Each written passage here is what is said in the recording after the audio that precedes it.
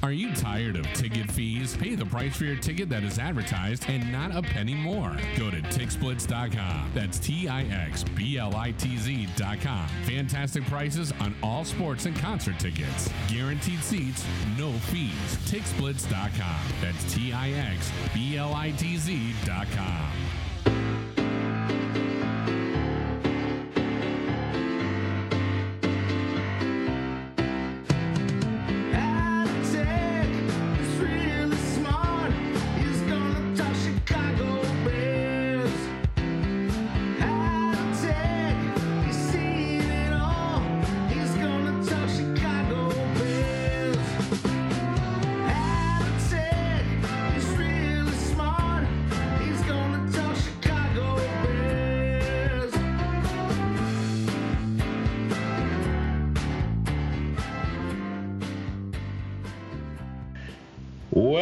Welcome, everybody, back to another episode of Halatek Hall. How's everybody doing? Good morning, Mr. Halatek. Good morning, Aaron. This is the first episode of the new year. We took a 2-week hiatus due to scheduling conflicts between you and me because we couldn't get together on Wednesdays being Christmas Day and New Year's Day. But we got a lot of things have happened since the last time we were on board. So we'll talk a little bit about we'll make quick comments about the last two Bears games. Then we're going to bring on Lester Wiltfong from Windy City Gridiron. We'll talk about Kyle Long. We'll talk about how do we fix the offensive line. We'll talk about the coaching changes that kind of shocked us the Monday after the season was over. At least it shocked some of us. And then we'll look ahead to what we can hope to expect next year, and maybe talk a little bit about some quarterback history over the last 20 years. So it's a packed show, so let's get rocking. Yeah, absolutely. I hope everybody had a great holiday, great new year. We're on to 2020, new year, new decade, and lots of changes afoot for the Bears. I think we're hoping. Certainly, the last two games, the only thing I would say about them is the Chiefs game was unfortunately a lot of feelings of disappointment. Basically it was about the worst case scenario in terms of how it went as far as my eyes. Mitch looked bad. The coach didn't look great. The defense looked rough. Mahomes looked amazing. You had Al Michaels and talking about the double doinks, and it was really just a perfect storm of everything you did not want to see as a Bears fan on that night. So frustrating to say the least. Really kind of, not that I needed it, but just kind of cemented in my mind that we need to bring in some competition at quarterback for next season. It's an interesting case, and as you mentioned, it was a perfect storm for what was wrong for the 2019 season. The defense looked shaky at times. You looked at the running game with running backs running to the wrong hole. You looked at there was one play in particular where I believe Trubisky threw over the middle. I believe it was to Wims. And there were 4 other receivers in the pattern, and they were all open. Or at least 3 of them were open, including 2 that, especially the one, you had Miller on the right side, and the safety left him. He was kind of coming over towards, kind of going between him and Wims in the middle. And, of course, when the ball went to Wims, he went over and you had 3 guys on Wims, and you had, I think it was Robinson on the left by the numbers, and he was streaking downfield, and he had his man beat by 2 steps. So you got a sure touchdown on one side. You've got a guy coming over the middle that he could have probably, if he caught the ball, would have ran for another 20 yards. Because there was nobody in the middle of the field, because there were 5 defenders 20 yards from the line of scrimmage. Yeah. So, that one play just kind of crystallized the problems that Trubisky has had. He locks on his first read and he throws it. And I don't know, and maybe we'll talk about this later when we bring on Lester. Was he shell-shocked because he knew the rush was coming? Because he needs to get the ball away quickly. There's times all year long, I mean, in the Minnesota game was a perfect example of that. There were times where he got back in, and there were 2 Vikings in his face by the time he got back to his 5th step. He had absolutely no time to throw the ball. So is he getting rid of the ball too quickly? Is he anticipating? Let's go all the way back to the last game of the year against Philadelphia, right before the double doink. And Trubisky had to unload the ball, and he threw the ball right down the middle of the field. And I can't remember if it was Miller or Robinson. Miller. And he was wide open. He had his defender beat by a step or 2. And if he holds on to that ball a half second longer before he throws it, that's a game-winning touchdown. Yeah, his confidence. People forget about that. His confidence is going to be at an all-time high. God only knows what would happen the rest of the postseason. And he goes into this year with a boatload of confidence instead of a boatload of question marks. And, the difference between Trubisky of this year versus Trubisky with several games of last year was, A, the lack of time he had in the pocket, B, the lack of play calling that plays to his strengths, i.e. rollouts or moving the pocket. And we're going to talk about this after Lester comes on. I did a 20-year search on Bears quarterback play, and you'll be surprised, listeners, when we get to Trubisky's year last year versus the other 19 years of quarterback play in the last 20 years since 2000.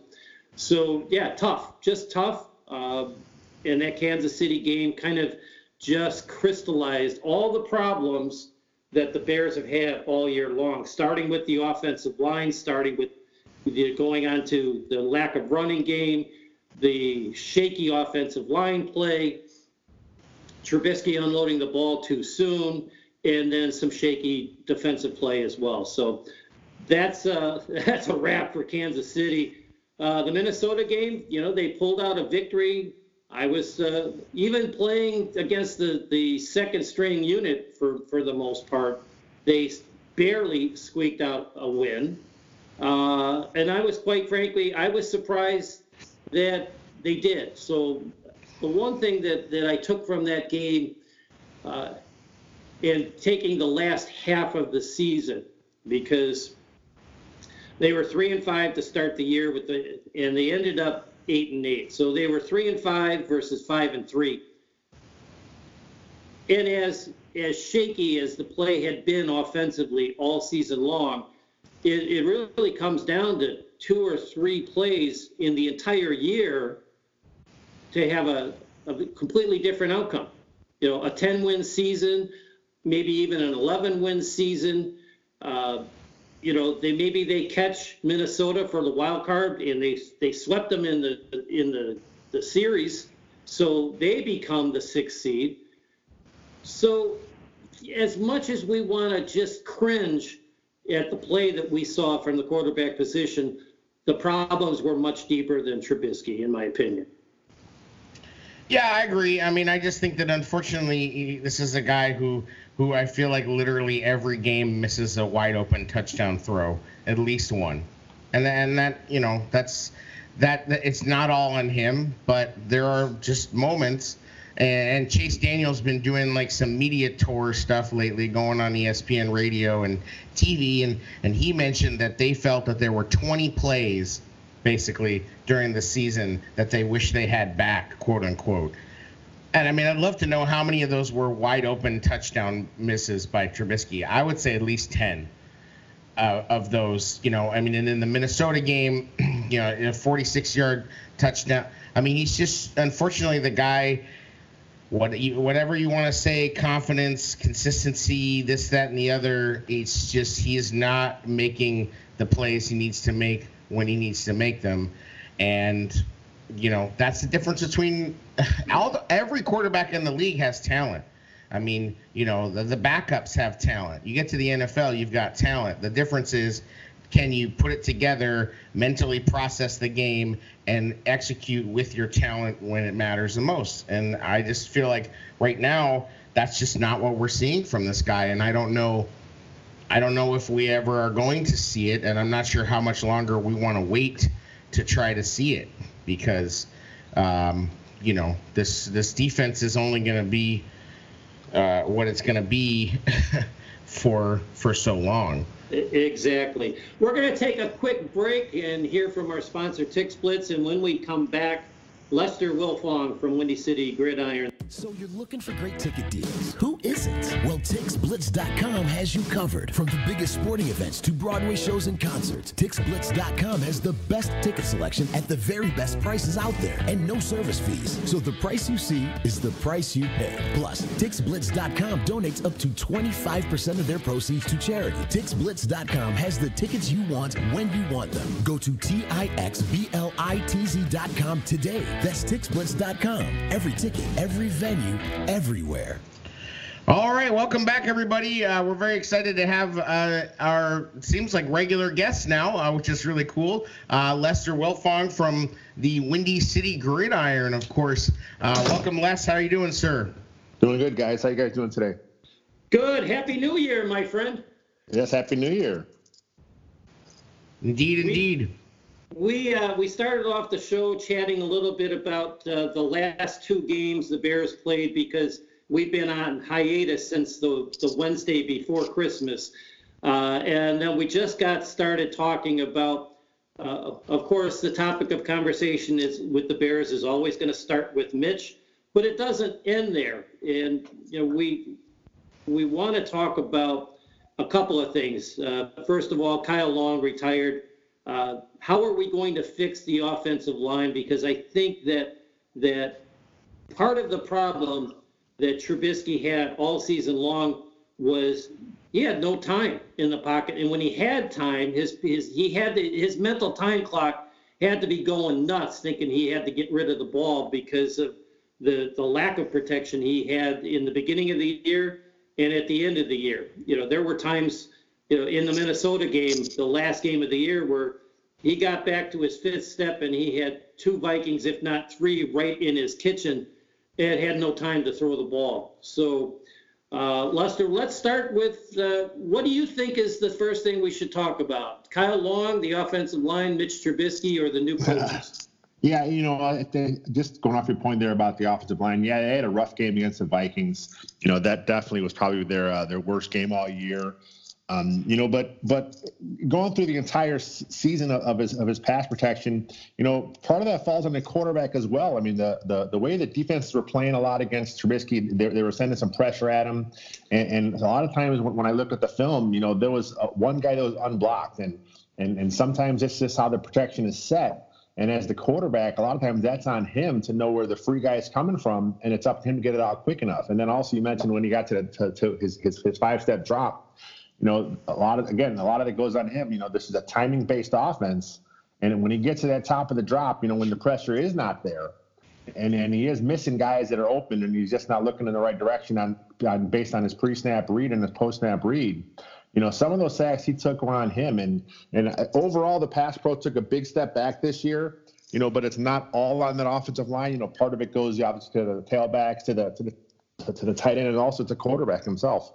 Yeah, I wish I could I would love to bring you and Olin Cruz on the show at the same time. I've extended an invitation to Olin. Maybe you can do it for me. Because, there were a lot of times where he may well have disagreed with you that it's not all on Mitch because the line play was so bad. And coming from a Hall of Fame caliber center, that says a lot. Oh, yeah. Yeah, he's awesome. There's been a couple times me and him have talked a little bit on Twitter. He definitely knows his stuff, and then he's awesome on that Bears postgame show on the NBC Sports Chicago too. Go ahead. Oh, I was just gonna say one of the great things that Lester does on Windy City Gridiron is he tracks all of the sacks during the season, and so. I think his point is well made that there are a lot of times where Mitch, is partially to blame for the sack. And I think early in the season, what was also happening is that when Daniels was still at center, the combination of Mitch with Daniels at center in terms of adjusting protection was awful. And they were not getting it done, I think, which was I'm not sure when, but I remember the Eagles game just being, I feel like that Eagles game was probably the low point of the season in my mind when they had that 7-yard first half or whatever it was. And the offensive line looked horrible. Mitch looked horrible. And I just think it was just a bad combination. At the end of the day, every quarterback's going to get pressure in their face. I mean, there's just there's no scenario in which you're not going to get pressure. Defenses are so exotic, and they're bringing all kinds of different stunts and pressures and things like that. So you're going to have to be able to evade. And what's weird about Mitch versus this year versus last year is last year he did that. Like he evaded the pressure. He helped his offensive line out. This year, I don't know if it was because he was so stuck on keeping his eyes downfield, or this idea that he had to become a pocket passer, or what the case was, but it really felt like almost a different guy in terms of how he reacted to the pressure. And maybe it was getting hurt. I don't really know, but it seemed like before he got hurt, he was, he just seemed different. For sure. And I don't know why. Yeah, that's what I noticed too watching the film is just, last year his pocket presence seemed to grow and get better as the year went on. This year, he was like the young and experienced Trubisky, like where he was really skittish in the pocket. He wasn't stepping up like he was a year ago. He wasn't hanging in there like he was a year ago. He was quick to get out of there and trying to evade the pressure this year, where last year he had those subtle movements that you see all the good quarterbacks have in the NFL. It's not necessarily, taking off and running. It's just able to move a little bit to the left, a little bit to the right, a little bit up or back, to avoid, the hands reaching in. And this year he didn't do that. This year he took too many sacks. Again, the offensive line, they had problems as well. The right side was really bad this year. Charles Leno had a real rough year, but overall Leno's pass pro was decent. The problem is with Leno was when he did get beat, and he got beat so quick, and it was just rough for Trubisky. Mm-hmm. Hey, Lester, one thing that we kind of danced around this a little bit in the last couple of minutes, but rumors have it that Trubisky may need surgery on his shoulder. I haven't heard anything definitive about that. We know that Anthony Miller is going to have surgery if he hasn't had it already. But when you retrospectively look back at his games after he came back from the injury where he missed the one game, is that maybe subconsciously in the back of his mind thinking that he doesn't want to get hit on that shoulder, which caused him to kind of, go down early instead of fighting for yards? Oh, yeah, it's possible. I mean, I know when the injury first happened, a lot of the beat guys compared it to the surgery that Miller had, or the injury Miller had from the year prior. And if that's the case, then he probably will have surgery this offseason, just to clean things up in there. And that's definitely a possibility with him. I mean, he had some injuries a year ago as well, and it kind of seemed to take a little while to get over those things. Hopefully the best case scenario for the Bears is that he comes back, fully healthy. He's really dedicated to getting things right. He understands what he's seeing pre and post snap. And the best case scenario for the Bears is that he can become the guy that, will lead this team into the future. I'm just not sure if that's the case. And the Bears definitely have to get some competition in 2020. Yeah, we talked about that earlier, and we've heard all kinds of rumors from maybe a second-round draft choice, to bring a rookie in to Rivers, to Bridgewater, all the way down to Tom Brady, that he might have interest in coming to Chicago. So it's absolutely a toss-up between now and middle of March when free agency begins. Yeah, I mean, for sure. I'm actually working on an article now, a free agency primer. I'm looking at all the quarterbacks that are going to be free agents. And honestly, there's not a lot of guys out that I would really get excited about the Bears picking up. But they got to have someone. You got to get a guy in that you can turn to and start in case it doesn't work out with Mitch. I can't see the Bears get rid of him. He's still under contract. It doesn't really make any sense for them to move on from him. Keep him, bring in a veteran, let them both compete, and then you go from there. What do you think about Bridgewater? He stepped in for New Orleans. Yeah. New Orleans, and I think they scaled back the playbook a lot for him. But, he stepped in, and they didn't miss a step, and, they ended up they were this close to being one of the top 2 seeds and not having to play in wild card round. Yeah, I think of all the quarterbacks out there, free agencies, I think he's the guy that I think would probably excite me the most. I liked him when he was a Viking. I thought he played pretty good back then. Then, of course, he had the really bad injury. Took him a while to get back from that. And then he did. He stepped in. He won. I think the Saints won 5 games, and he was in there starting for them early this season. The first few games, like you said, they did scale back quite a bit. He didn't have a lot of passing stats. But as his starts came on, he got more comfortable in the offense.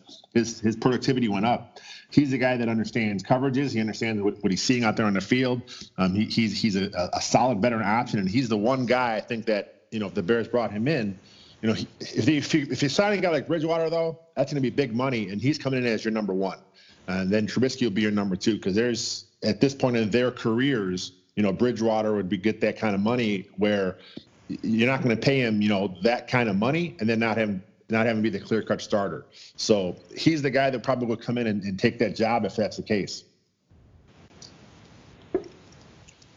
Yeah, I mean, I personally don't relish the idea of these $20+ million quarterbacks coming in. I don't think that any of them are particularly, anybody that I would say, yes, absolutely, this guy's the solution. The only guy that I think that would be out there in terms of maybe acquisition or would be that if somehow Alex Smith was healthy, that would be the perfect fit, clearly. But you don't know if he's healthy. He's under contract. You'd have to trade for him, and his contract is pretty large. People talk about Cam Newton. He's an injury risk. There's a lot of talk right now about Tom Brady. I just feel like I just don't see that happening. I mean, that's just kind of out there, wild talk, talking about Tom Brady coming here. I mean, it would be amazing. Yeah. I'd be all for it, if he wanted to come here on a 2-year deal. And I mean, that's a guy that if you want to figure out a way to pay him $25-30 million or something, you do it. But it's just, I think they have to bring somebody in to compete, whether that's a Andy Dalton or, something like that, or they at least bring a guy in that when they go to him, he's a better option than Chase Daniel. A lot of talk lately about, the coaching staff, and the shakeup there. Personally, I'm happy that this happened. I was calling for this, and I'm hoping that it's a portent of perhaps the Bears doing something similar to what the Vikings have done to kind of change their fortunes, in bringing jettisoning DeFlippo and bringing in Stefanski and changing their offense to more of a play action type of offense, more under center, more, optimal for Kirk Cousins to succeed and for their run game to succeed. So hopefully that's what we'll see. It was sort of an interesting way that the Bears chose to handle the firing of the coaches. What did you think of the moves to get rid of the coaches? They got rid of Helfrich and Heastand and unremarkable being Brock Olivo, the special teams assistant coach, and Kevin Gilbride Jr., the tight end coach. What did you think of those moves, Lester? The only one I was really surprised with was firing Heastand. He is just such a well-respected offensive line coach. But I think this boils down to basically is just their philosophies didn't mesh. I think Matt Nagy wants to do a certain thing, and then with Heastand, he's more tuned to doing a different type of thing. It's Matt Nagy wants to do the inside zone stuff. I think with Heastand, he's a little more. Even though he does do some zone blocking scheme stuff, I think he wanted to do a little different stuff as far as some more power, maybe some more man principles, and for whatever reason they just didn't mesh as far as the overall run game. Do you want to call it a scapegoat, getting rid of all those guys? That's possible, but I think at the end of the day, Matt Nagy just figured, you know what, I got to get a run game in here that more coincides, 100% with his philosophy. And then if that's getting rid of, Heastand and bringing in Castillo, that's what he had to do. And then with with Mark Helfrich, that was just one of those situations where, he's not the play caller. He was, from what I understand, the guy behind the run game coordination. The run game was a big problem this year. Yes, they didn't run a lot, but the overall numbers, when you look at them, they weren't as low as a lot of people think. I know a couple of years ago with Jordan Howard, we heard the same complaint. The Bears didn't run, they weren't going to run the ball much. That happened again this year. But again, the productivity wasn't there, whether it was the scheme up front. Again, the offensive line, we're going back to those guys. They had a bad year blocking this year.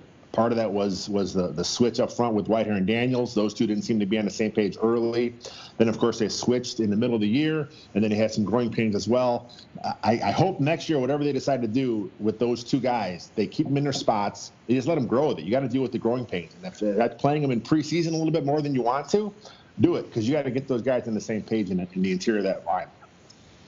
One of the things that you just touched on, where the Daniels and Whitehair started in different positions, they ended up switching back to the positions they had in 2018.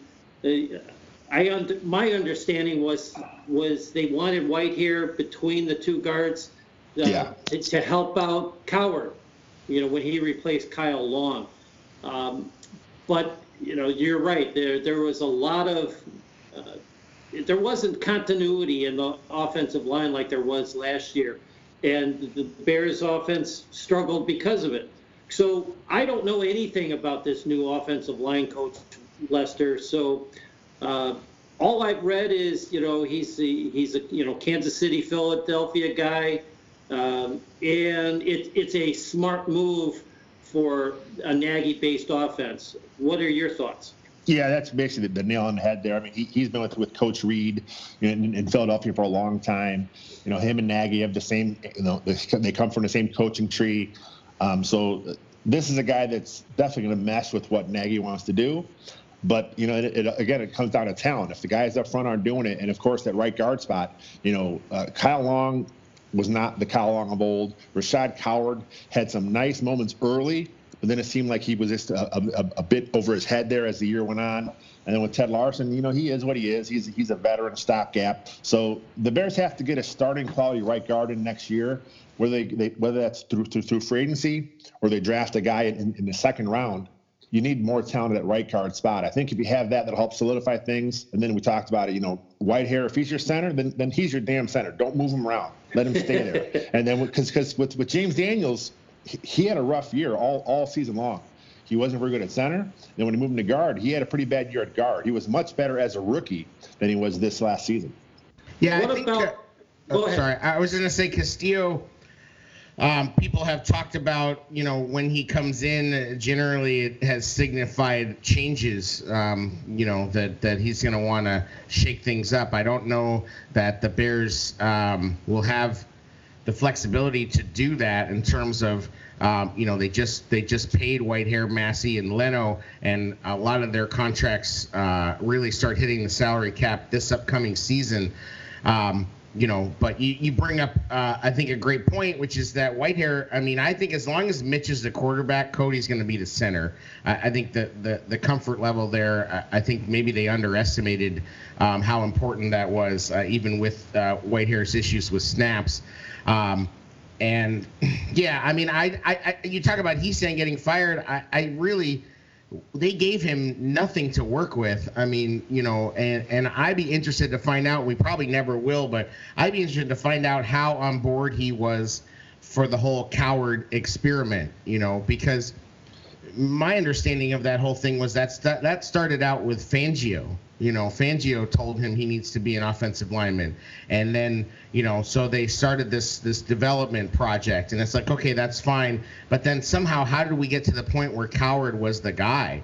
You know, Larson wasn't hurt, as far as I know, after a certain point. He was hurt at one point, but then he wasn't starting. And then as soon as he gets in, and I know it's against the backups, but as soon as he got in, it looked like the run game, especially to the right, improved drastically. I mean, David Montgomery, had one of his best games of the season against the Vikings. And in terms of yards per carry, he actually had a pretty good game against the Chiefs too. They just were behind the whole game. I just worry that I don't know if it matters that much who the offensive line coach is if they don't upgrade their talent, you know, and everybody's talking about Alex Bars. You know, he's a guy that they kept ostensibly, or I would say Alex Bars is probably sitting here going, you know, like, what the heck? I stayed because of Harry Heastand, and now you fired him. I could be on the Patriots right now, you know, like, and here you are, you know, playing this. I mean, you know, no disrespect to Coward, but I mean, he just looked out of place. He looked lost, like. And then the combination of Cornelius Lucas and him, I mean, some of the pass protection in that game against the Vikings was just brutal on that right side. And I just, like, you know, you have to, like, they have to spend some serious money on a right guard, I feel like. And so that kind of folds into the issue of, okay, you're going to probably have to drop, you know, $8-9 million on a guard. You can't, that precludes you from having a $25 million quarterback. I think with Coward, I mean, he looked pretty good early. When he was first inserted into the lineup, you know, there was some run plays where he was just really physical off the ball, you know, but I think what happened was teams realized that you can run some stunts on him and try and play some games with him, and you get him off balance and out of position. And that's kind of what we saw as the year went on. And then he got hurt, and then you had Ted Larson come in, who's a veteran. He understands his job a little better. He may not be as physical at the point of attack, but at that point with Rashad Coward, like, he was getting fooled too much. So, you know, a change had to be made there. And honestly, I just don't see the Bears dropping a big amount of coin on a right guard. I think what they'll do is they'll try and address the position with a younger veteran, a guy who maybe hadn't had a chance to be a full-time starter, or a guy that kind of was like with the Bears with Bobby Massey a few years ago when he first signed him from the Cardinals. And he was a guy that he was really their top guy. He had some skills. The Bears saw something in there with their scouts, and to kind of coach them up. And, you know, he's been a decent right tackle for them in the last few years. I think that's kind of the route they're going to go. They're going to get a lower guy, a veteran. And, again, I think they got to draft a guy at some point, because you can find guys in the second or third round that can come in and start at that guard spot. You just got to roll the dice and hope you get one of those guys.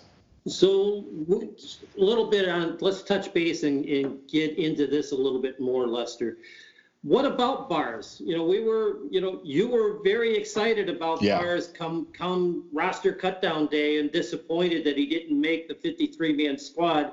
And then fortunately he ended up on the practice squad, and the rest is history. Is he going to be the guy for right guard?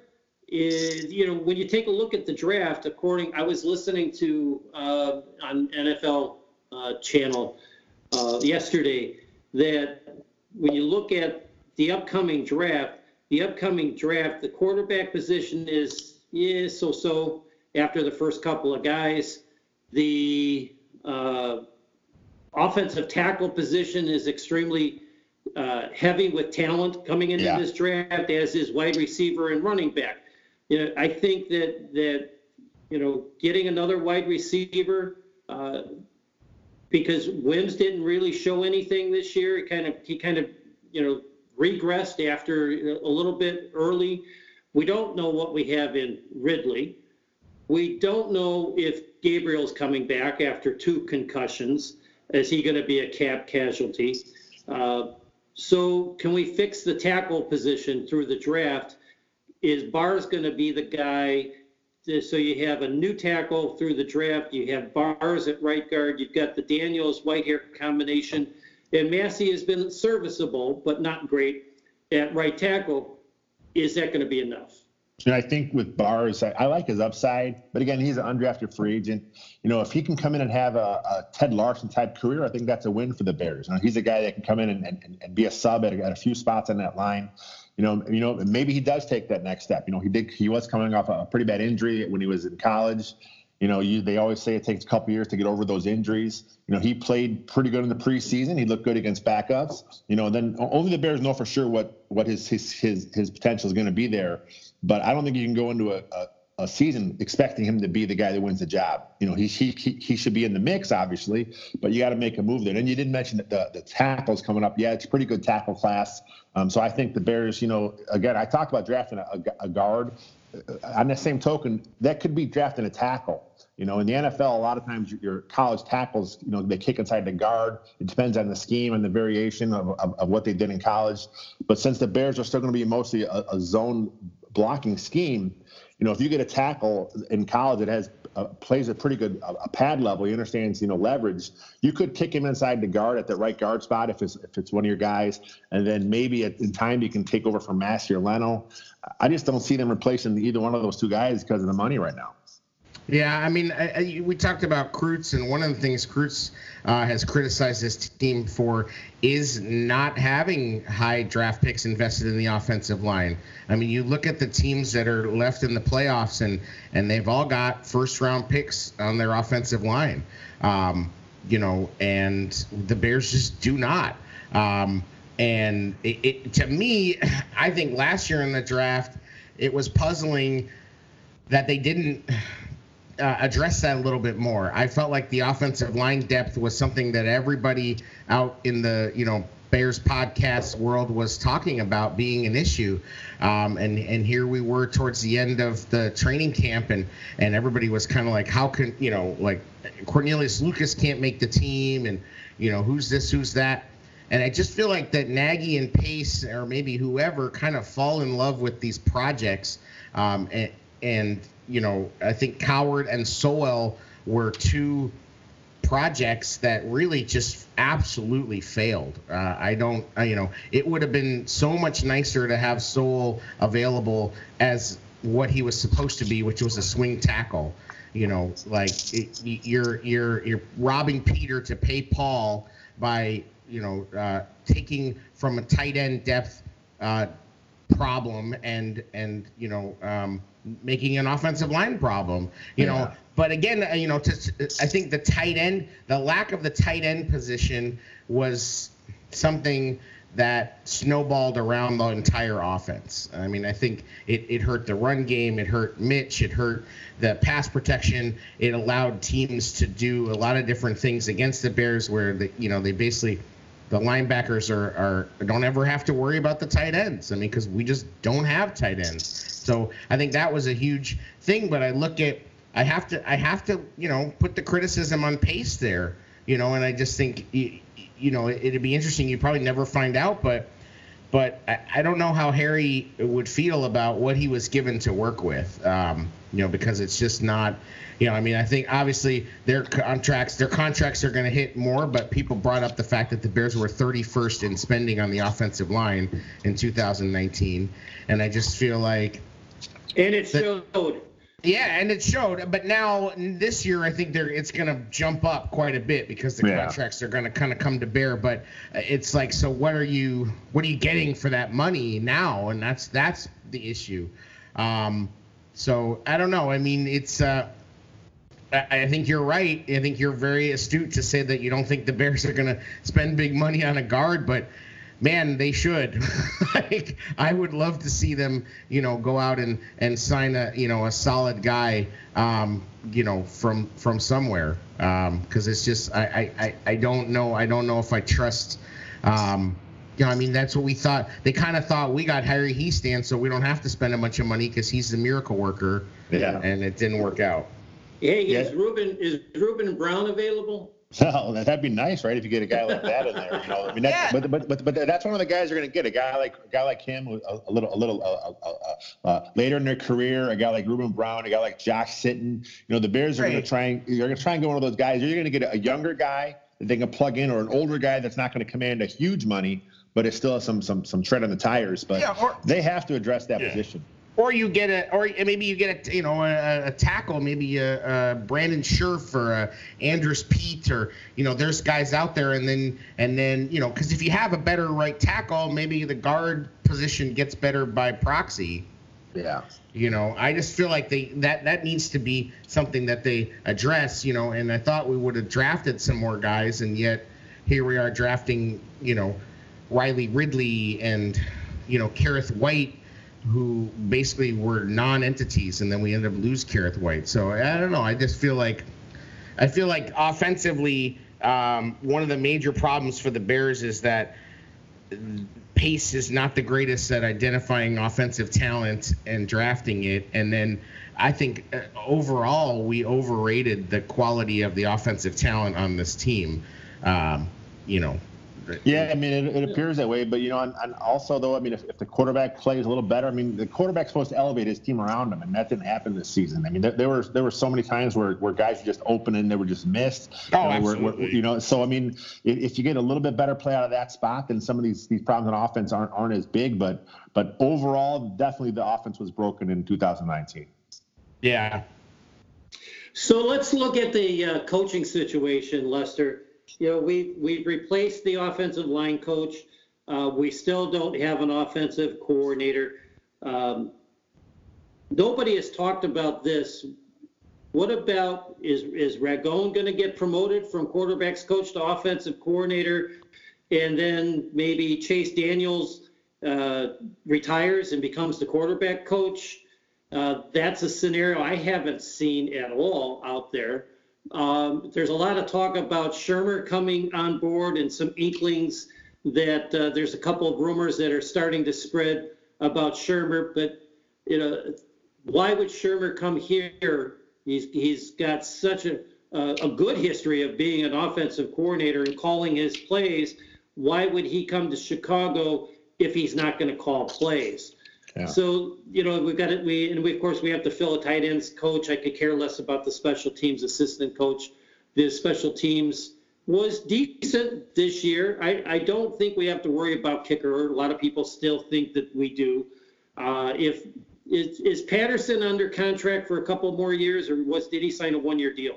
That was a 2-year deal. He has 1 more year under contract. It's a pretty good, pretty significant cap hit for a guy of what he does. I do think that the Bears got to figure out a little better way to get him more involved in the offense. Amen. They seem to really telegraph him early, and then as the year went on, they kind of got away from him, and then he kind of had a little more time late. But I think you should be able to get him involved a little bit more, whether that's at running back and receiver.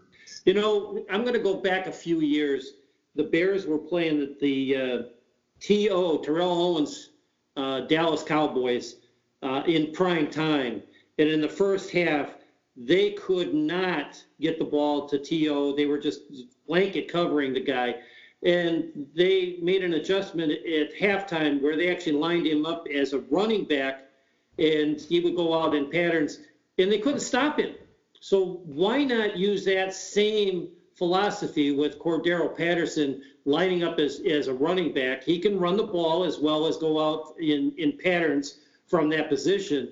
I think they totally missed the ball in using his talents in this offense this year. Yeah, if you look at his stats from the last couple of years with the Patriots and before that with the Raiders, he ran the ball more from the running back spot. So I think that's probably his best fit in an offense, is a guy that can run the ball out of that position. I think that's where you want to go with him, hopefully moving forward. I think, again, the Bears are going to self-scout. They're going to try and come back and get a little things tweaked here and there. But he's a weapon. I mean, he's dangerous with the ball in his hands. You get him some space, he can make some moves. He's big enough to break tackles, and that's something that was something we saw during the season as well. But to go back to your offensive coordinator point, I'm not sure if Ragone is going to be the guy that gets the bump. I mean, it's possible. I haven't heard anything about Chase becoming a coach. I did see a quote from earlier today where he talked about he would love to come back and play another year in Chicago because he loves the city, he loves the team. I'm just not sure I see that happening. It's possible, but I don't think it'd be the number 2, maybe the number 3 if the Bears want to carry 3 guys. Maybe he comes back. And then with Shurmur, at this point, maybe he is holding out to be a play caller. But all the coaching staffs are pretty much full now. The only staff that's still up in the air is in Cleveland. And depending on the rumors you hear, it doesn't sound like Shermer's going to go to Cleveland to be their play caller, depending on the couple coaches I've heard that it's rumored there. So if he wants to stay in the NFL in 2020, his only job may be with Chicago. Have you ever seen so many coaching positions get filled so quickly? Oh, yeah, it was kind of weird how everything kind of came so quick with the Redskins started off with Rivera, and then all the other jobs kind of came so quick. I mean, this is the wildcard weekend just happened, and pretty much only one job left, and it's Cleveland. So whoever goes there, again, that's going to determine what happened with Shurmur. He may be waiting to kind of see what happens there, but I got a feeling him and Nagy have talked. I'm sure they have. They have the same coaching tree with Andy Reid there. The philosophies obviously mesh there. But Shurmur's big hiccup may be that he wants to be the play caller. But, again, if he doesn't have any jobs available, he may be forced to kind of come here and kind of see what happens. That'll be interesting. The other thing about Shurmur is a lot of people are saying, why would he want to come here and not be the play caller? Wouldn't he be making the offset money between the 2 jobs, too? I'm assuming that the Giants' head coaching job was a higher paying job. So, the other flip side of that is why wouldn't he want to do that? Yeah.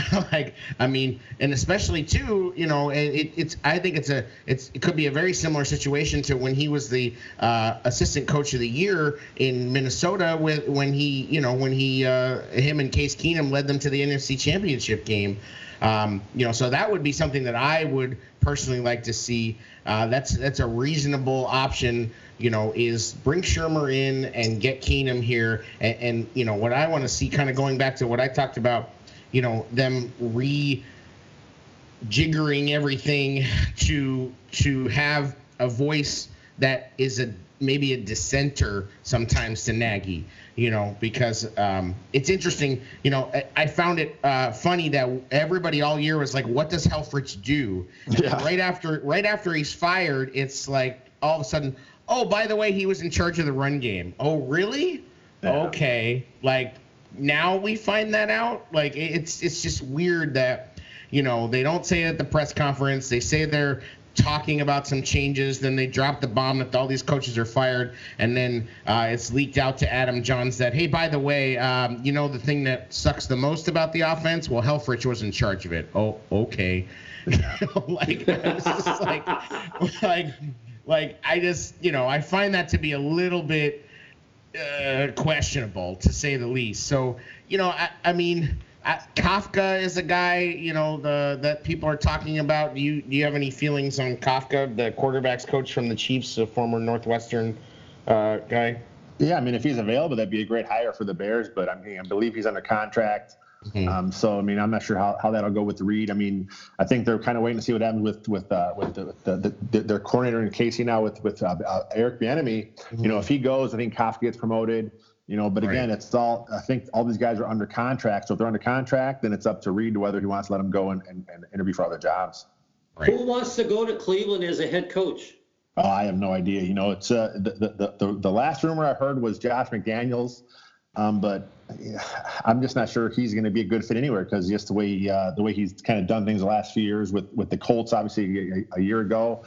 And I think at one point he was up for the Cleveland job, several years ago. And I think he turned them down way back then. So I'm just not sure if that's a good fit. I just can't see McDaniels going anywhere as long as Belichick is the coach of the Patriots. He's pretty much married to him. The fiasco with Indianapolis last year was I wouldn't touch the guy. If I owned a team, the last guy I would want to interview would be Josh McDaniels. Absolutely, absolutely, he would be blacklisted from any conversations at all in our war room, for sure. Yeah. It's interesting. We've talked a lot about what's going on. I think if they fix the offensive line, and they fix the tight end position, and they get in a running back. I don't know what happened to Mike Davis. There was a lot of expectations that he and Montgomery would share the load, and then he disappeared, and rightfully so, because he didn't produce when he was on the field. Cohen has proved himself to not be a reliable backup running back, because he hesitates. He runs east and west rather than north and south. Could Cordero Patterson be that guy? Hopefully, it would be nice to see him be that guy. Then if they wouldn't need that much, a little bit retooling on the offensive line, a tight end that they can depend on. Is Gabriel going to come back? Is Miller going to be healthy when he comes back from his second shoulder surgery? So there's not a lot of questions talent-wise, I think. I think that Aaron disagrees with me there. But we haven't even talked about the defense yet, because you've got Trevathan that is a free agent. You've got Nick Witkowski that's a free agent. Prince looks like he's going to be a cap casualty by all conversations. One question I have, and I am no expert on the salary cap and the Bears situation in relationship to it, but I don't understand why everybody is saying the Bears have a big crunch on salary cap when they've got so many, when they have so many players that are free agents. So I don't know if you can answer that question, or you've got somebody on your staff that pays a lot of attention to the salary cap situations, but there's going to be a few changes before the roster is set in August of 2020. So it's going to be interesting to see for sure. Yeah, I think the Bears are sitting around 25, 26 million in cap space right now. You mentioned the Prince Mukamara cut. That'll save like $9 million there. I mean, they're not in cap hell, obviously, but I think what people are looking towards is with the Khalil Mack contract gets bigger as it goes. There's a few other contracts that are much bigger in 2020 and 2021. But again, this is the NFL. The cap goes up every year. There are tweaks you can make here and there. And it may affect your bottom line as far as, a guy you may have to cut a little earlier than you want to. But the thing with Ryan Pace is his contract. So one thing he's always done, he's always given a team an out. So there's always that year, in advance of the contract. If you give him a 2-year deal or a 3-year deal, one of those later deals, there's always, a place you can get out where there's no dead cap space. That's one thing Pace has always done. So there's some places here to make some extra money for the thing, for the cap this season. I don't think they're in cap hell. I think they're kind of like middle of the road. They're not having as much money as they had the last few years. But I think they'll be fine. Whatever they want to do, they'll be able to do it. I think you're going to have a guy like Trevathan, Kwiatkowski, and Kevin Pierre-Louis. I think 2 of those guys come back. I'm not sure they're going to bring all 3 back. But there are some holes in that defense you have to address. So, but I think they have enough money and enough draft capital to do it here. What do you 2 other pieces on defense that I think are important to look at is Nick Williams, who I think they absolutely have to bring back, and then you have a restricted free agent in Roy Robertson Harris. People are focusing on Kwiatkowski and Trevathan, which I think they're important. But what do you think about those 2 guys? What kind of money are they looking at, having to spend on? And also a minor piece, but I thought Brent Urban was a nice kind of midseason pickup who actually made some nice contributions. And sidebar to that is I hope Aaron Lynch never puts on a Bears uniform again, because that guy's a walking penalty. You have to find a better guy at outside linebacker. Aaron Lynch cannot be your number 3 guy there. He's got to go. You got to get a guy that actually rush the passer. You need some more options there. And then you mentioned Roy Robertson Harris. He is a restricted free agent. I think the Bears are going to give him a tender offer. We'll see where it's at. I think they want to keep him. But the nice thing is if you do give him a tender and he does sign away and it's for too big of money, you can always let him go and get that draft pick back. Mm-hmm. And then with Nick Williams, while he had a really nice season, I think he has 6.5 sacks. He plays a position that's just not, valued in the NFL. I mean, he's basically a nose tackle. he's not going to get a huge money offer. I think the Bears may let him kind of test the market, kind of see where it is, and then have him come back to them and say, hey, this is the best I can find. And the Bears will give him that kind of same deal because he is a good part of the locker room. He's been around for a few years now. He definitely will fit what they want to do as far as up front. He can play a few positions there for those guys and that 30 front. So I think you bring both Williams and Roy Robertson Harris back. And then again, you mentioned Brent Urban. Again, I thought he played nice down the stretch too. He's a veteran guy. He plays that 5 technique for you. We'll see where the money lays with him. He's probably a guy at this point in his career where he signs just for the vet minimum. He may be back in camp competing for a job there. We'll see what happens. What are we going to do at safety? Obviously, Eddie's been locked up, but HaHa came here on a 1-year deal, so he's a free agent or a restricted free agent, and he flashed a couple of times, but I didn't think he was a huge playmaker for the Bears this year. Obviously, Eddie Jackson. Was not the Eddie Jackson of 2018, but he was doing other things in the defense that they needed him to do instead of being the center fielder, ball hawking safety that we fell in love with in 2018. So there's a couple of things there. Buster Screen played a hell of a job at nickel. In my opinion, I think he was always making plays. His number flashed on the screen probably more than any other defensive back in the entire year. He's kind of an unsung hero on that defense, in my opinion. So, there's quite a few decisions that we have to make. But before we let you go, Lester, we haven't touched base on Kyle Long. Obviously Kyle just recently tweeted that he was stepping away to get his body right. I don't think he'll be coming back after he gets his body right. But, the guy was a soldier. The guy was a warrior. He did a hell of a job the first half of his career. The second half of his career was marred with injury. But the one thing that I was just absolutely mystified was all the talk during preseason was, I'm 100%. I feel better than I have in years. I feel like I was my rookie year, blah, blah, blah. And he comes out against Green Bay and lays an egg. And he was absolutely terrible in the Washington game. The touchdown or the interception that Trubisky threw in the red zone that night, that Kyle Long was sitting in his lap because he got pushed right back into Trubisky before he could even set up on a 3-step drop. So, and then, he had a couple of tweets before he retired saying, I played every down my last game as a Chicago Bear, and I ended up on the injured reserve list. So the writing is on the wall. I'm paraphrasing, but I think that was pretty much the gist of the tweet. So there was a little bitterness there, but I gotta take my hat off to Kyle Long. He epitomized the toughness of the Bears of old, as opposed to the Bears of of speed that we're trying to see the transition going to currently. Your thoughts on Kyle Long?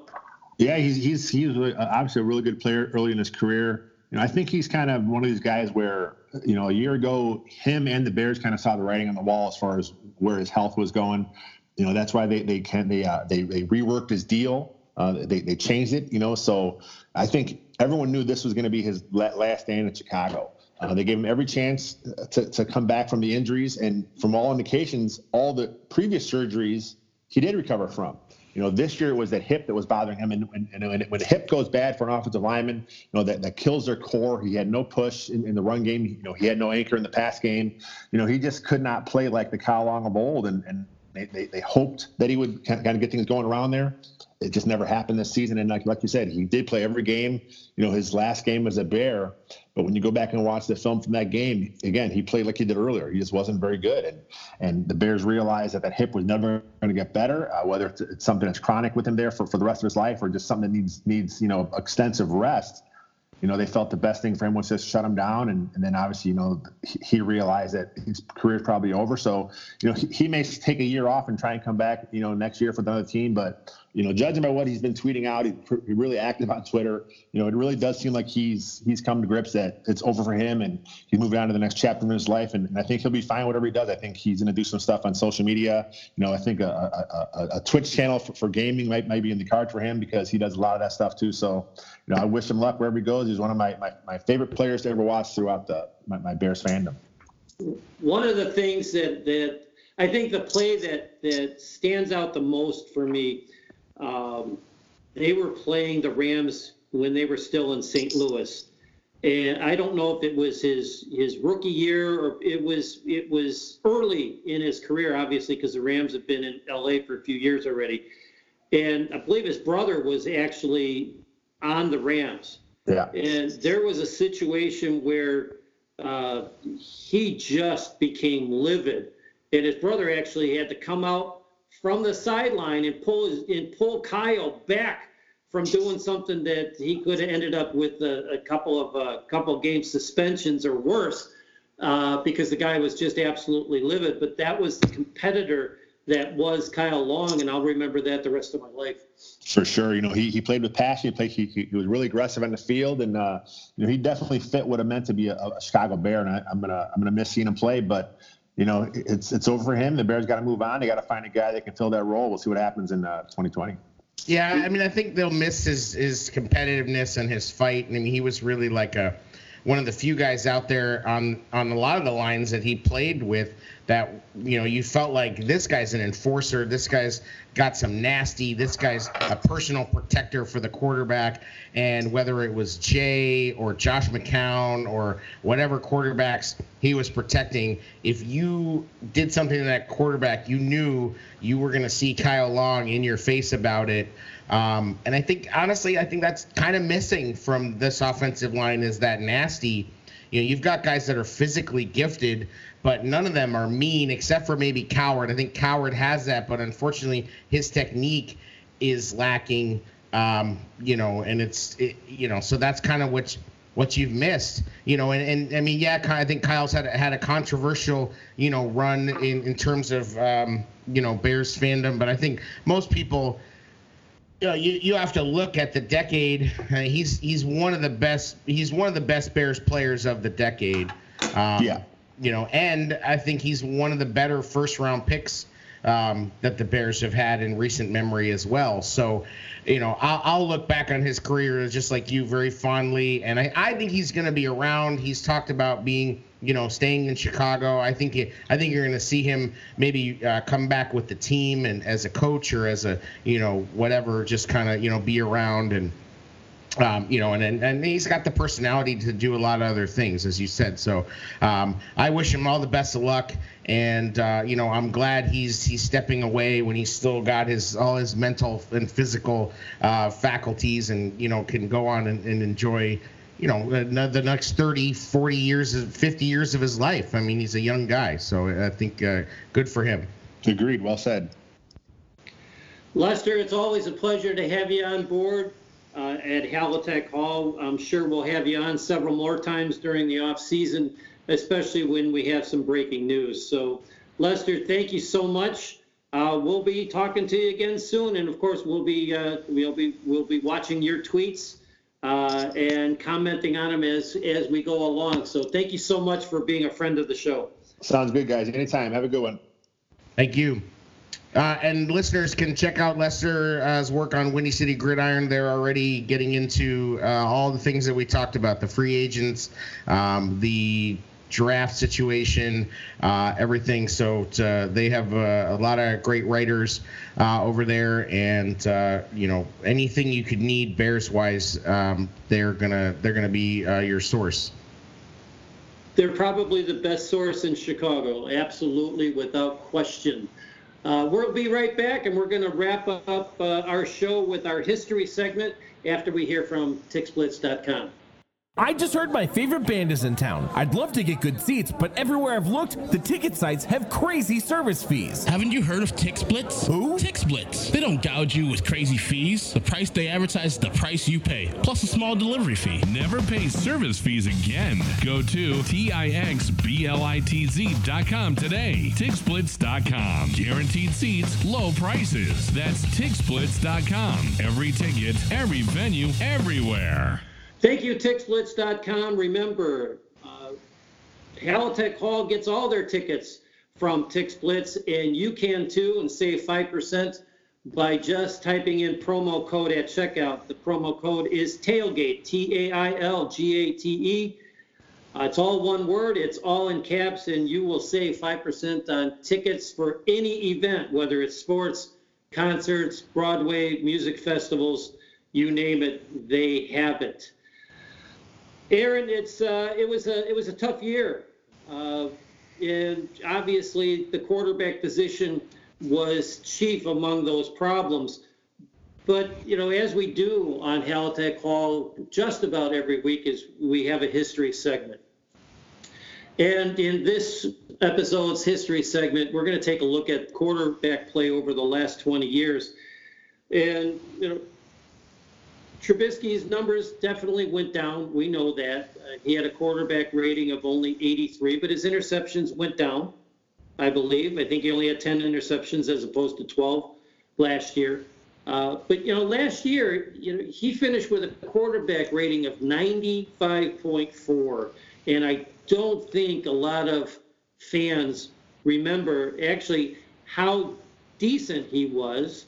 He had a couple of bad games, especially in the middle, but, Mitch Trubisky had 6 games in 2018 where his quarterback rating was over 100. You know how many Bears quarterbacks have had 6 games of a quarterback rating over 100 in the same season? Only Jay Cutler. Only Jay Cutler in the history of the franchise. So, of course, we always go back on the fallback of saying, well, that's the problem with the Bears franchise over the years is they can't choose quarterbacks.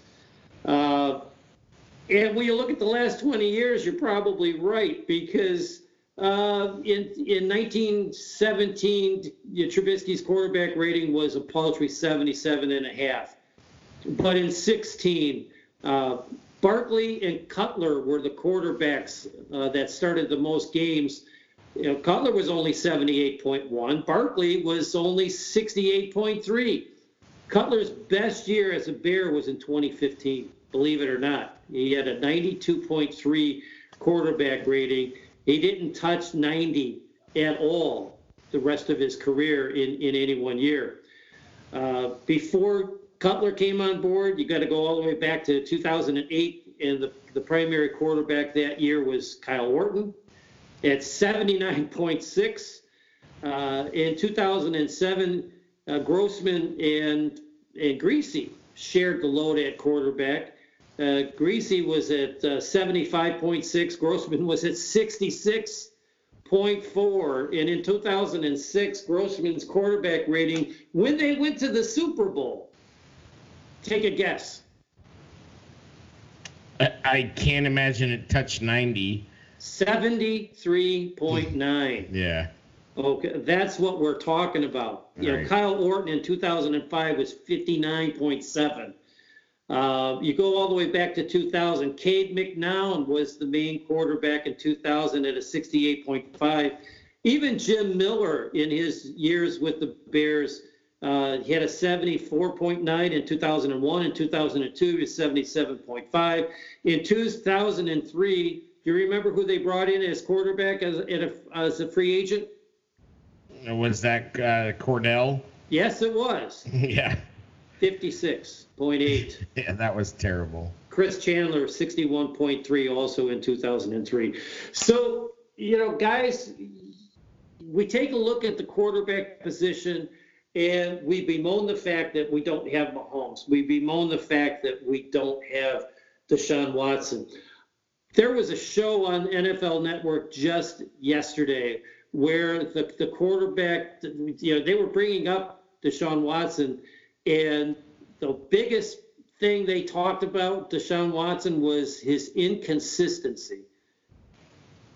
Now, when you take a look at the picture boy of inconsistency in 2019, you're thinking he's wearing an orange and blue jersey with a number 10 on it. But here's people talking about Deshaun Watson being inconsistent all year. He would show flashes of brilliance, and then he would be inconsistent in finding receivers. Who does that sound like? So, is Watson, is Deshaun and Trubisky the same guy wearing different uniforms? Obviously, Mahomes was the cream of the crop, and we missed it. But if we get a coach, another coach, either offensive coordinator or quarterback coach from Kansas City to come to Chicago next year, are we going to see Mahomes continue to fall off like he did this year versus last year? Did his injury play a part in his falling off? Well, we'll start seeing that this weekend when he's they're the number 2 seed. So it'll be interesting to watch very closely, Houston and Kansas City playing this weekend, because those are the 2 guys that everybody is just pining for, wishing we had drafted. Yeah, I mean, I think, you bring up a lot of great points about Bears quarterbacks. One thing that I did, I tweeted this from the Tailgate Show, is that if Mitch Trubisky has the same season as he did in 2019 and 2020, and we've talked about where his ranks will be in quarterback history, but let's say he has the disappointing season again, for purposes of argument, he will, in Bears quarterback history, be number 1 in completion percentage, 3rd in yards, 4th in touchdowns, and 5th in wins. So it's just what that says is obviously the Bears quarterback history is terrible, but this is a guy who's being called a bust, and yet here he is, kind of, he has the chance to nearly own the record book of the team. So, it's such a mixed bag for me. I do not want to get back on the Mitch train. Like, I am not going to defend this guy until I see consistency. And for me, he has yet to put together even 3 good games in a row. And that's the issue I have, is that you bring up inconsistency from other quarterbacks, but other quarterbacks have problems. I mean, Deshaun Watson's line is not very good. I'm not going to sit here and tell you that Duke Johnson and Carlos Hyde are some amazing running backs. Who is his tight end? Nobody we've ever heard of. Who is Russell Wilson's tight end? Who is, when you have that quarterback, that guy, they say that, the rising tide raises all boats, and the quarterback is that. Everybody, I think, kind of overestimated or thought that things were better than they were. The offense, at the end of the day, was not very good in 2018. It was, one of the worst, in a lot of key games. He really did not come up with the performances that were needed. And so, Pace talks about it, and a lot of the Mitch Trubisky apologists talk about these games, these flashes, the Tampa game, this, that, and the other. Okay, fine. But, if you're going to be a franchise quarterback, you've got to have more than flashes. Ryan Fitzpatrick has flashes. You talk about Josh McCown or some of these guys. All these guys have flashes. He's got to be more than that. He can't just be the guy that every third game looks great against a bad defense. He's got to play good against good defenses. He's got to play good more than just in the fourth quarter. He's got to play good when the play doesn't go well, when the receiver doesn't run the perfect routes. Great quarterbacks make plays. And I hope that what they are doing this offseason is tailoring the system to the talent, because we can't just write blank checks for new talent trying to make it fit Nagy's system. You know, we brought it up on the other show. I mean, that's what they tried to do when Mike Martz was here. Let's ship out good players like Greg Olson because he doesn't fit the system. We did this last year with Jordan Howard. Let's ship out quality running backs because he doesn't fit the system. And then we're so smart, we're going to bring in Mike Davis, who, guess what? I guess he can't even get on the field. So that's what I hope that they see that if they don't get that done, they're all going to be without a job. Mitch, Ryan, and Matt are going to be, looking for new jobs. 2020 is really a year that's going to decide a lot. Now, are the Bears that far away? Absolutely not. I look at the schedule next year, and I don't look at this team and this talent and go, they can't win 10, 11 games, maybe more. Absolutely they can. But what they cannot do that trying to make Mitch a 50-throw-a-game guy. He's not that guy. He needs to be play action, simple reads, get out of the pocket, use his abilities, and be throwing 35, 30 times a game at most.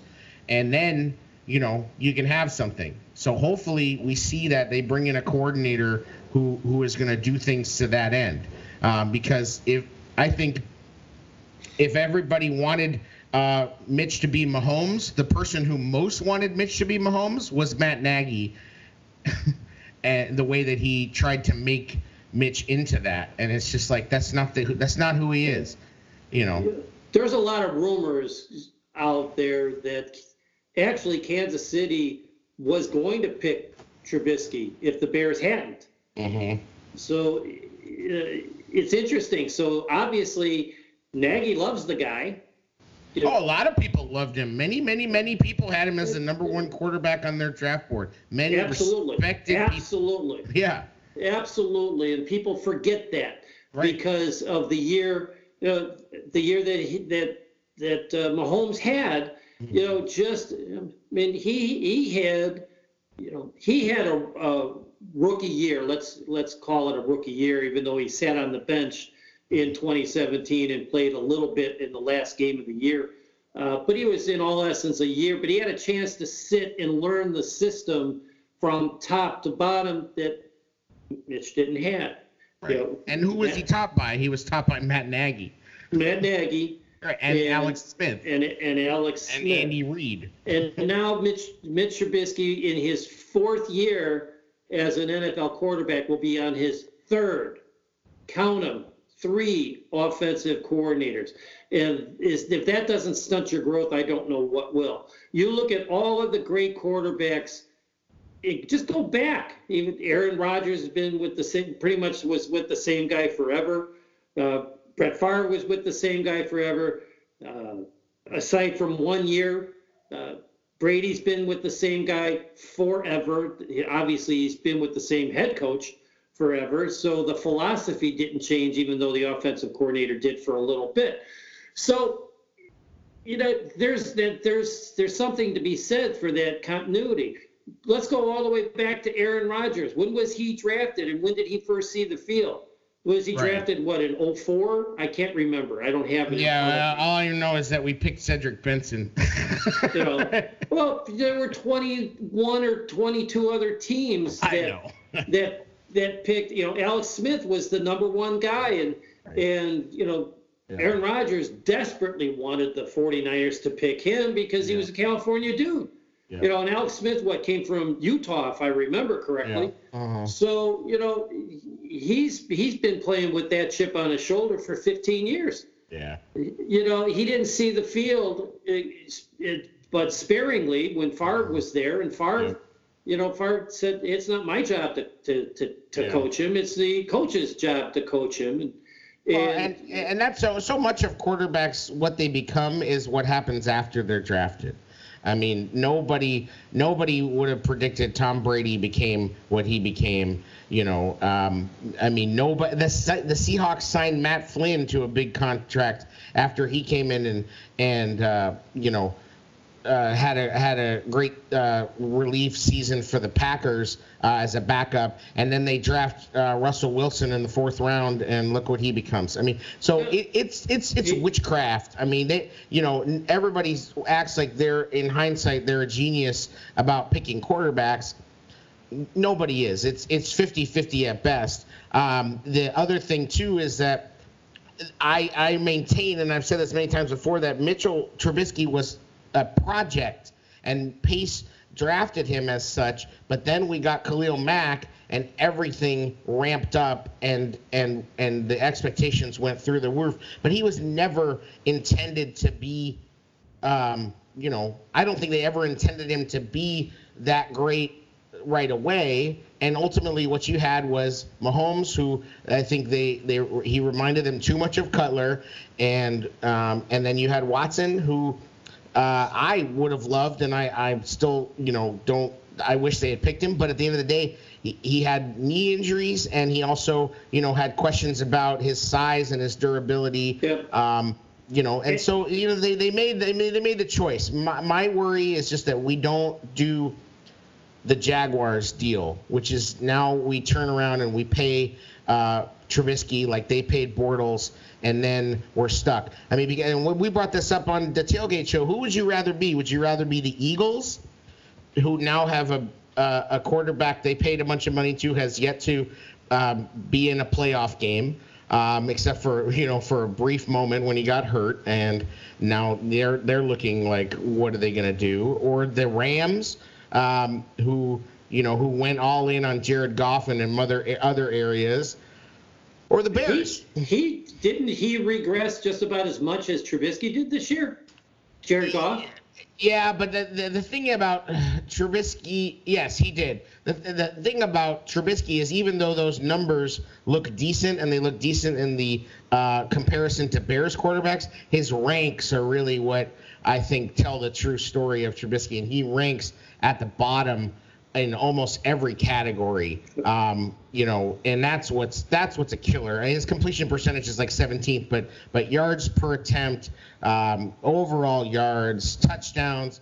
I don't get into the higher end metrics like DVOA, but people talk about that, and he's just, unfortunately, him and the offense, just their ranking is not where it needs to be. Now, he still, I believe, can be a guy that they win with.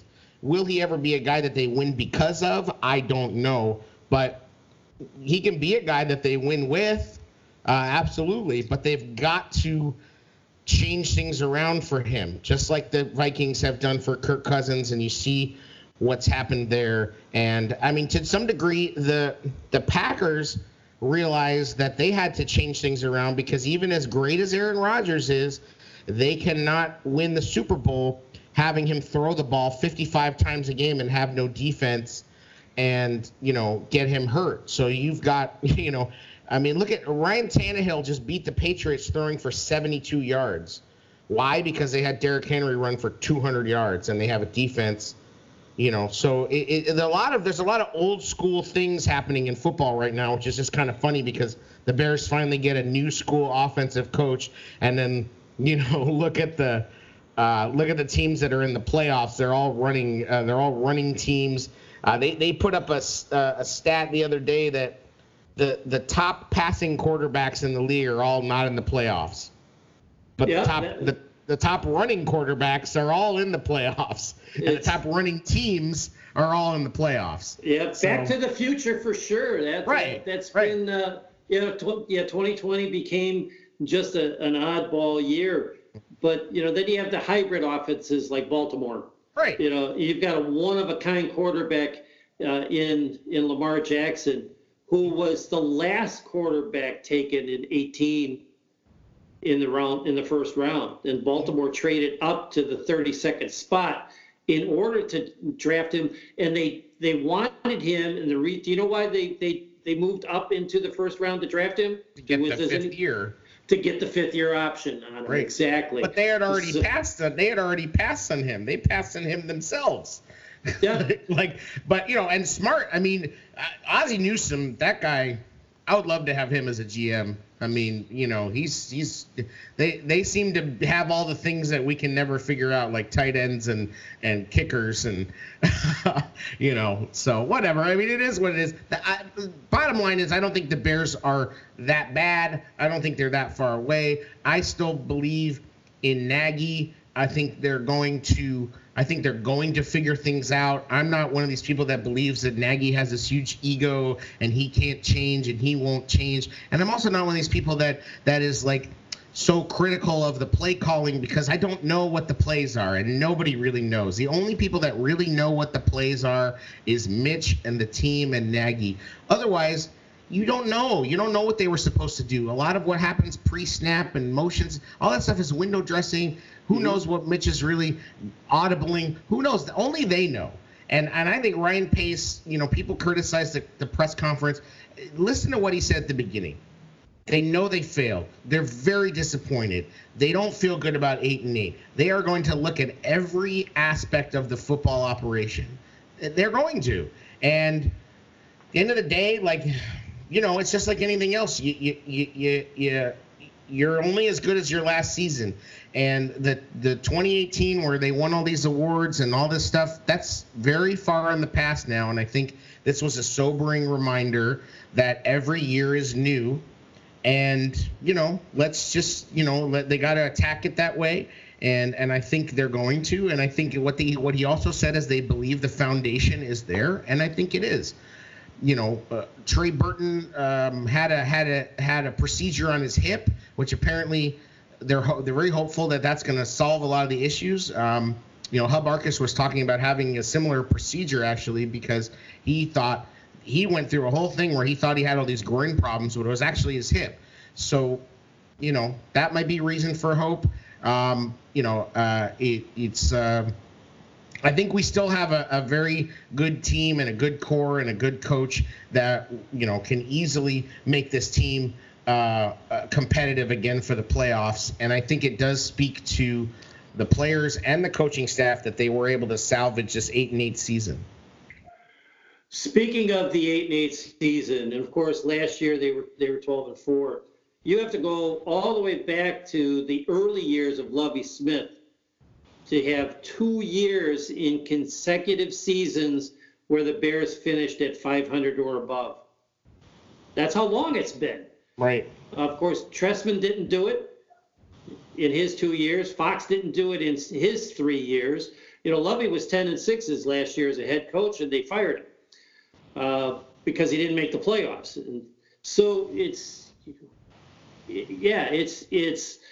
there's so much there. And I'm going to go back to what I said at the beginning of the show. It all starts with the offensive line. Mm-hmm. Mitch Trubisky threw, how many passes did he throw that didn't go beyond 5 yards from the line of scrimmage? A lot of them were at the line or even behind the line. Mm-hmm. And a lot of that was by design because the offensive line couldn't stop anybody from getting to Mitch.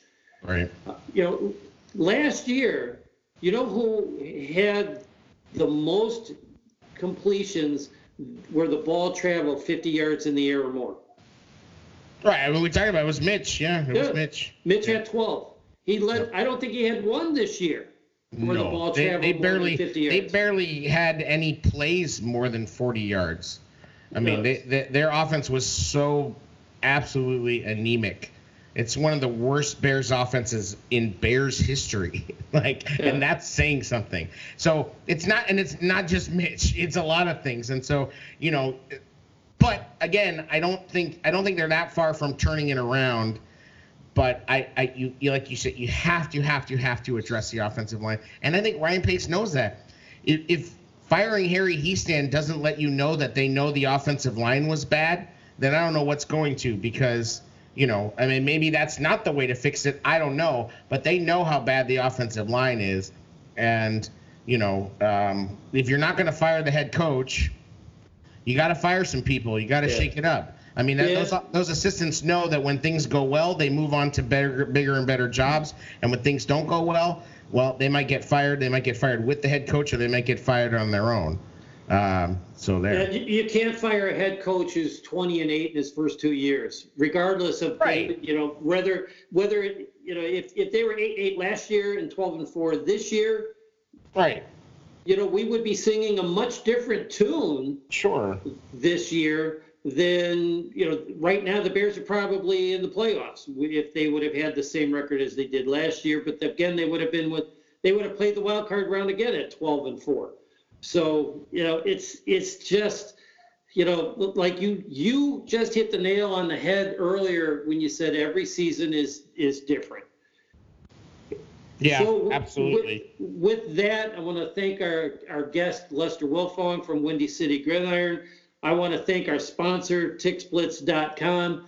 And most of all, I want to thank Aaron for being a most gracious producer and co-host. We're looking forward to 2020. I think it's going to be a good year. There's going to be a lot of good stuff on this show. Next week, we're going to have a special guest. Jack Silverstein is going to join us again. We're going to talk the NFL Hall of Fame and the top 100 list that NFL Network came out with over the past few weeks as it pertains to the Bears and the snubs that we both think should either be in the Hall of Fame or should have been on that top 100 list. So that's going to be a lot of fun, a lot of great conversation. We hope you'll join us again next week. With that, I'm Michael Halatek. This is Halatek Hall. And Aaron, you can show us the door. Great to be back. Thanks again for listening. We appreciate it. Please rate and subscribe and listen to the shows. And, of course, check out our sponsor, TickSplits.com, for all your ticket needs. And everyone enjoy your week.